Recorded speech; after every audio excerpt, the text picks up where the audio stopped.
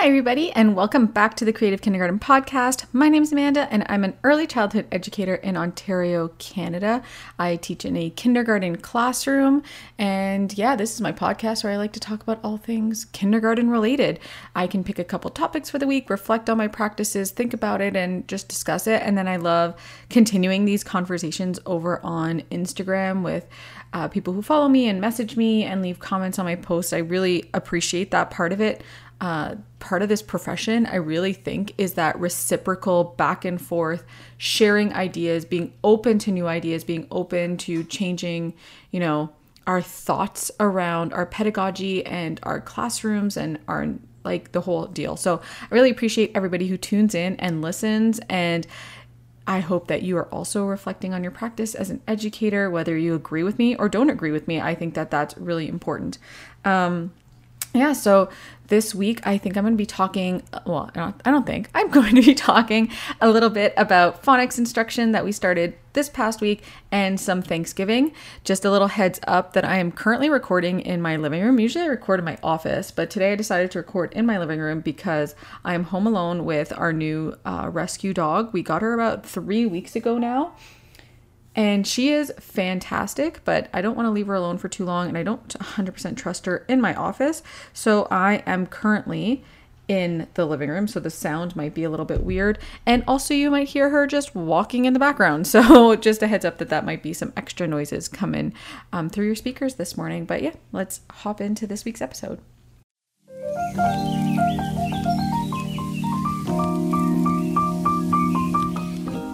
So the first thing I wanted to talk about is I've talked a lot about structured literacy instruction and phonics this past few podcasts, these past few months, especially over on my Instagram, over here itself.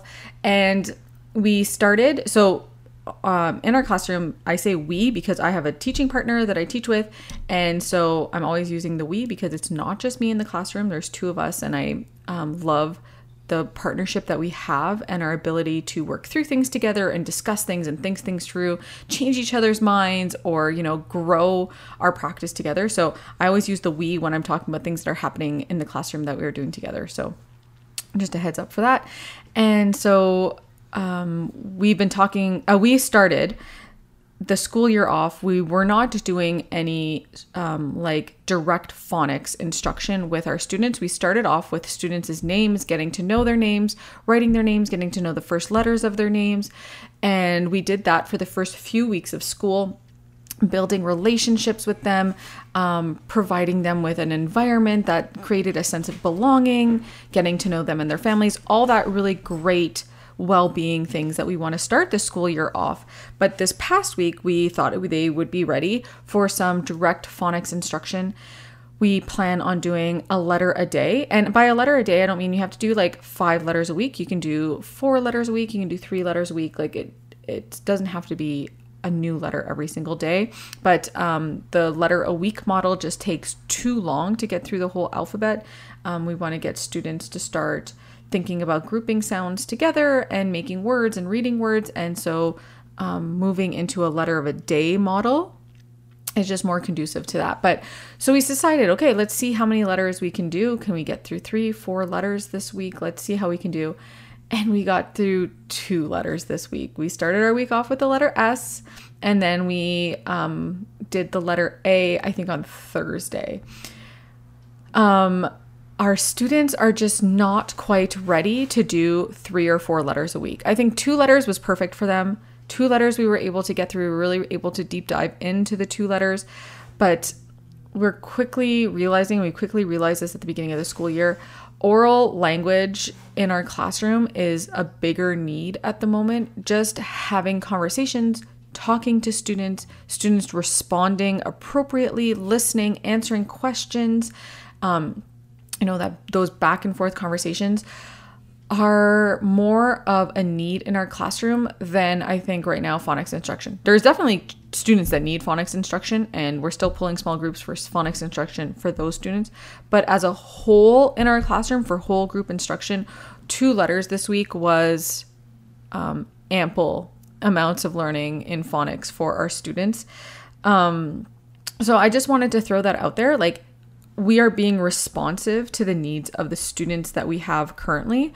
There can be these picture perfect, textbook answers, these textbook programs that you can follow and really be excited about. But when it comes to your own classroom, you have to know your students, and you have to, provide the instruction that they need. So we're continuing to use our Heggerty Phonological Awareness program. That has been fantastic at giving us ideas and structuring our phonological awareness lessons for the day, and, kind of guiding us in how we should be teaching our students. So we're still using that. It's just the direct phonics instruction where we're pulling up and reading a book about a letter, learning its sound, learning what it looks like, all that kind of stuff, that more intense letter instruction. We got through 2 of them this week, and I think that's okay. Knowing 2 letters is better than knowing no letters. So that's great. We also really shifted our focus on oral language. Not shifted our focus, but really honed in our focus on oral language this week as well. I'm taking a structured literacy instruction course through our board, paid for me to do it. I'm really excited about it. As a facilitator last year, I had the opportunity to sign up for it, and I'm really grateful for that opportunity. And so I was doing, I think it was session 2 was last week, and the session 2 was all about oral language and how to promote oral language in your classroom. There's something called 30-second conversations. Try to have 30-second conversations with your students. You might not be able to do that for every student every day, but try to hit on all of your students with 30-second conversations.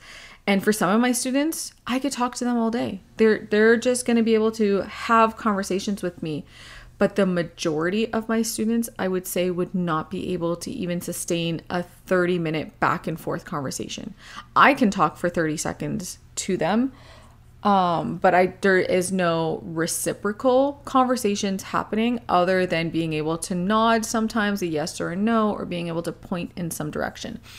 So really focusing in on oral language is going to be something that we're working on. The other part that the structured literacy instruction course highlighted was an activity called I See, I Think, I Wonder, and you show them a picture of something. By them, I mean the student. I projected this onto the screen. I took a picture, we projected onto the screen, and students made sentences with I see, I think, or I wonder. So we started with I see, and they had to make a whole sentence. And if they weren't able to make a whole sentence, we worked together to put it into a whole sentence. So some kids said, water. And I said, oh, I see water. What can we add to that? Is the water standing still? Is it moving water? Is it blue water?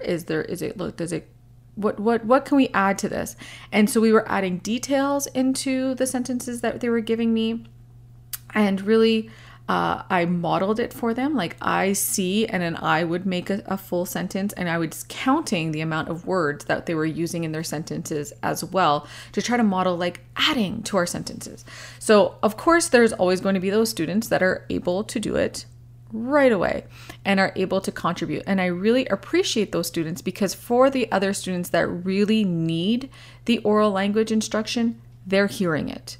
So I think it's just because it's not the students that you want to work on oral language responding to these prompts, the fact that they are sitting there and they're listening and they're hearing these words being used, they're being exposed to new vocabulary, they're being exposed to using sentences and conveying ideas through sentences and words, that is invaluable. So I really appreciated the students, that I knew would be able to give me sentences about I see, I think, I wonder.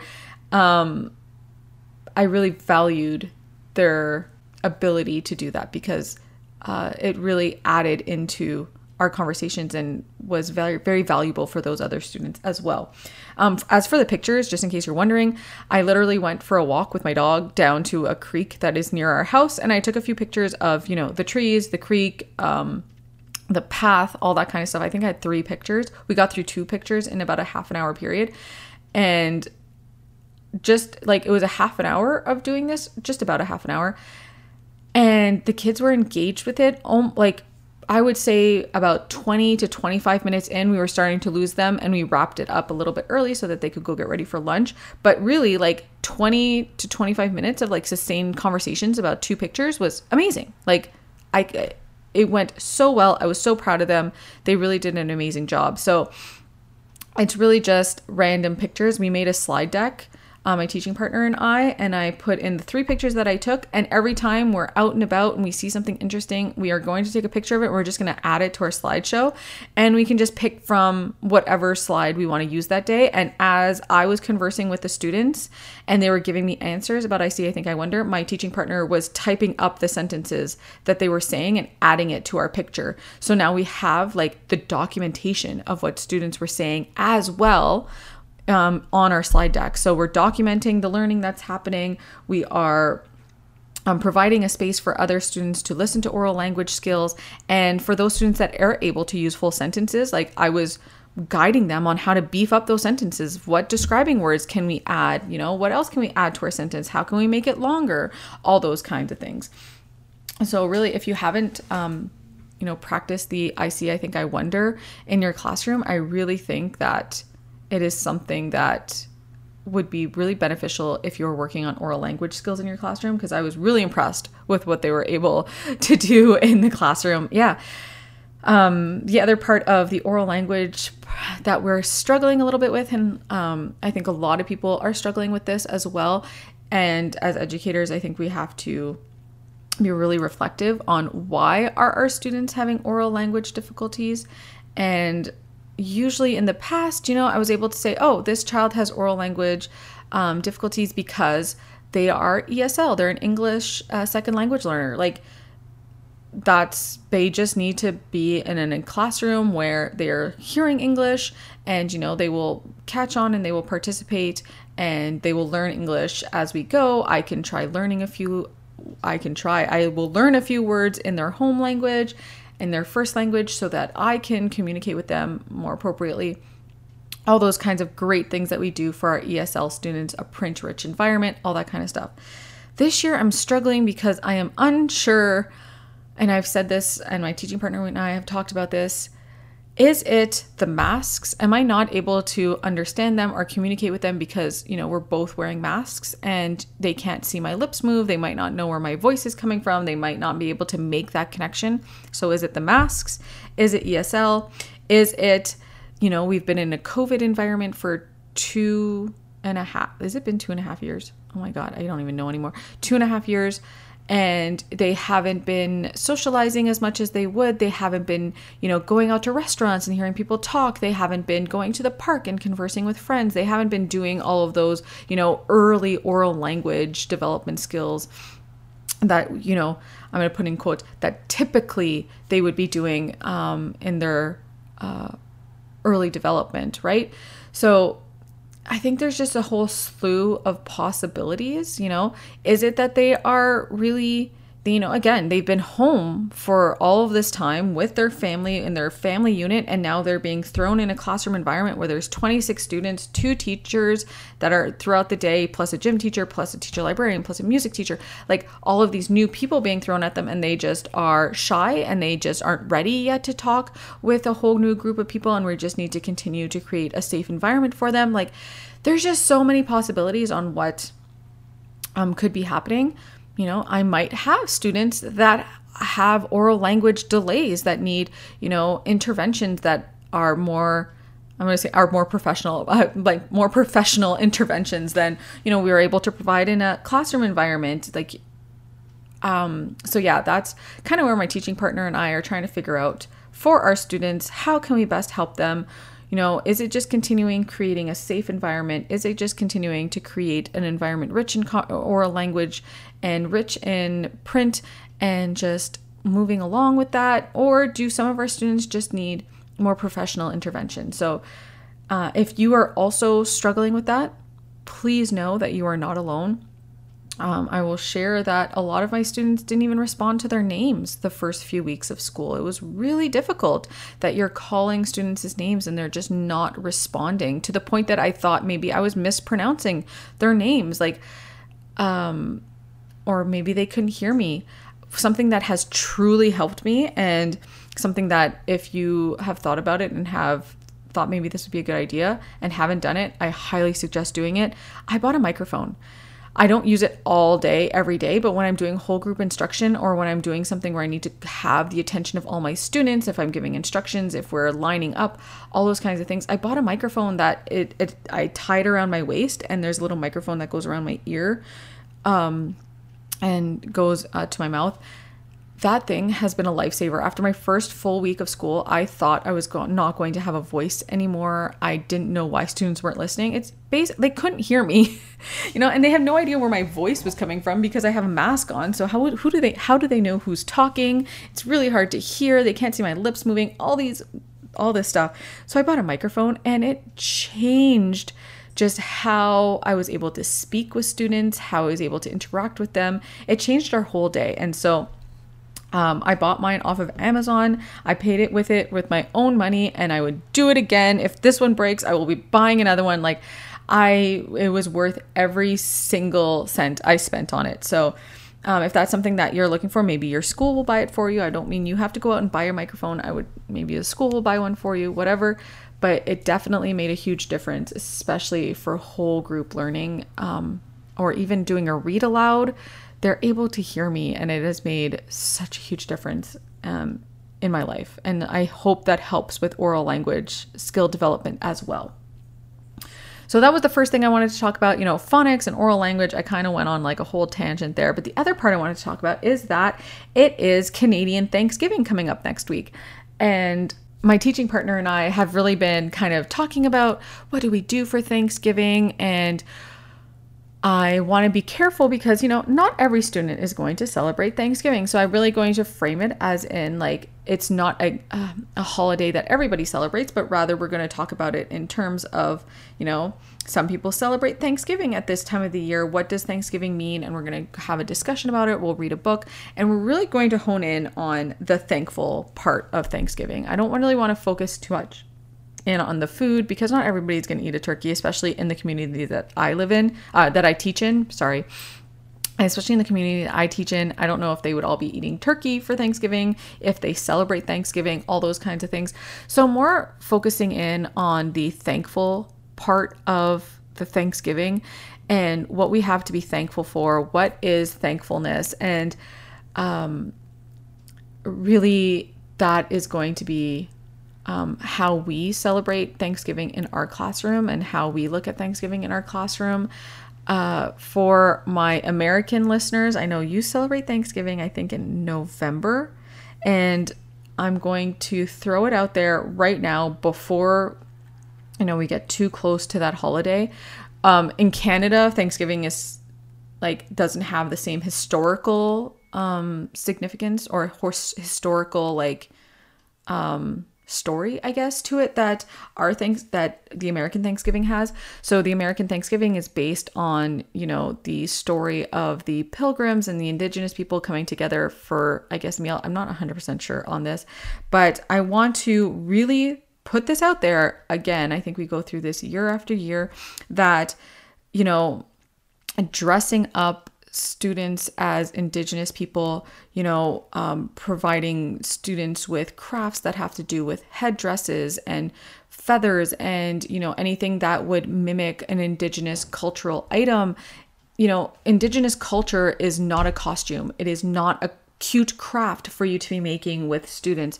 So again, I would very much rather focus in on the thankfulness part of Thanksgiving rather than, the rosy story that has been portrayed throughout the years through the images of Pilgrims and Indigenous people coming together, which we know is not historically accurate. And, just really rethinking, again, your practices around that, reflecting on your practices around that. How are you going to celebrate with your students? Is it appropriate to celebrate with your students? All those, all that fun, reflective practice that we like to talk about. So yeah, I think we're going to make a thankfulness tree in our classroom where each child is going to write on a leaf what they're thankful for, and we're going to create a tree in our classroom with all of those leaves put together to talk about how we are thankful. I have a book called I Am Thankful. I think it's called I Am Thankful. And it ties in nicely with the conversations that we were having last week around Orange Shirt Day, National Truth and Reconciliation Day here in Canada, about being really thankful for the land that we are on and what we love about the land that we are on, and tying in now with Thanksgiving, our families and all those kinds of things. It really ties in greatly with the conversations that we were already having last week. So continuing those conversations this week as well.